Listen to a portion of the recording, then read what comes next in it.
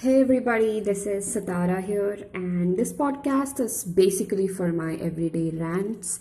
But there are a lot of interests that I would like to share with other people.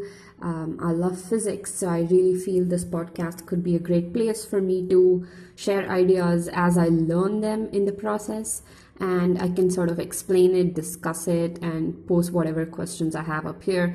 But it's also going to be a podcast for my daily progress in my work and whatever I'm learning in terms of how to improve my lifestyle and how to find more productivity and progress in what I do. And I'm a huge fan of Stoicism, so I'll probably pick out a Stoic quote every day and elaborate on it.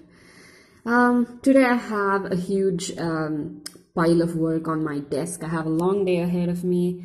I have my exams coming up in like 8 days, so I should probably study for 10 hours today minimum to hit the mark. And it can be quite hard to focus on some days, and your brain starts looking for a lot of distractions. And I find myself trying to focus, but there's another part of me that wants to play music really loudly and just jam.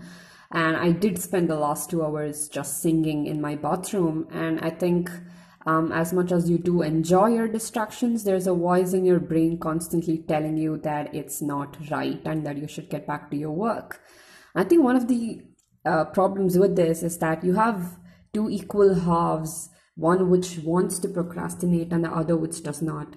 So I think it's quite an internal conflict that most people have, but I think it shows strength of character when you can surpass these distractions, push them away and say, I have limited energy today and I'm going to spend it on what I love. Because if you really think about it, the Stoics would often say, what are you made for? Are you made for distractions? Are you made for whiling away your time in entertainment? Or are you made for your work? Isn't your calling your only purpose in life?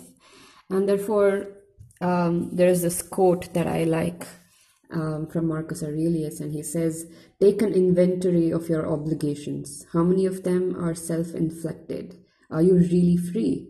So I think most of us don't think about self-inflicted obligations. Of course, there are meetings and people we need to call and all those kind of external obligations. But there are also those things that we inflict on ourselves. Things like watching that TV show that you don't really have to, but then you inflict it upon yourself and it turns into an addiction that you cannot move away from.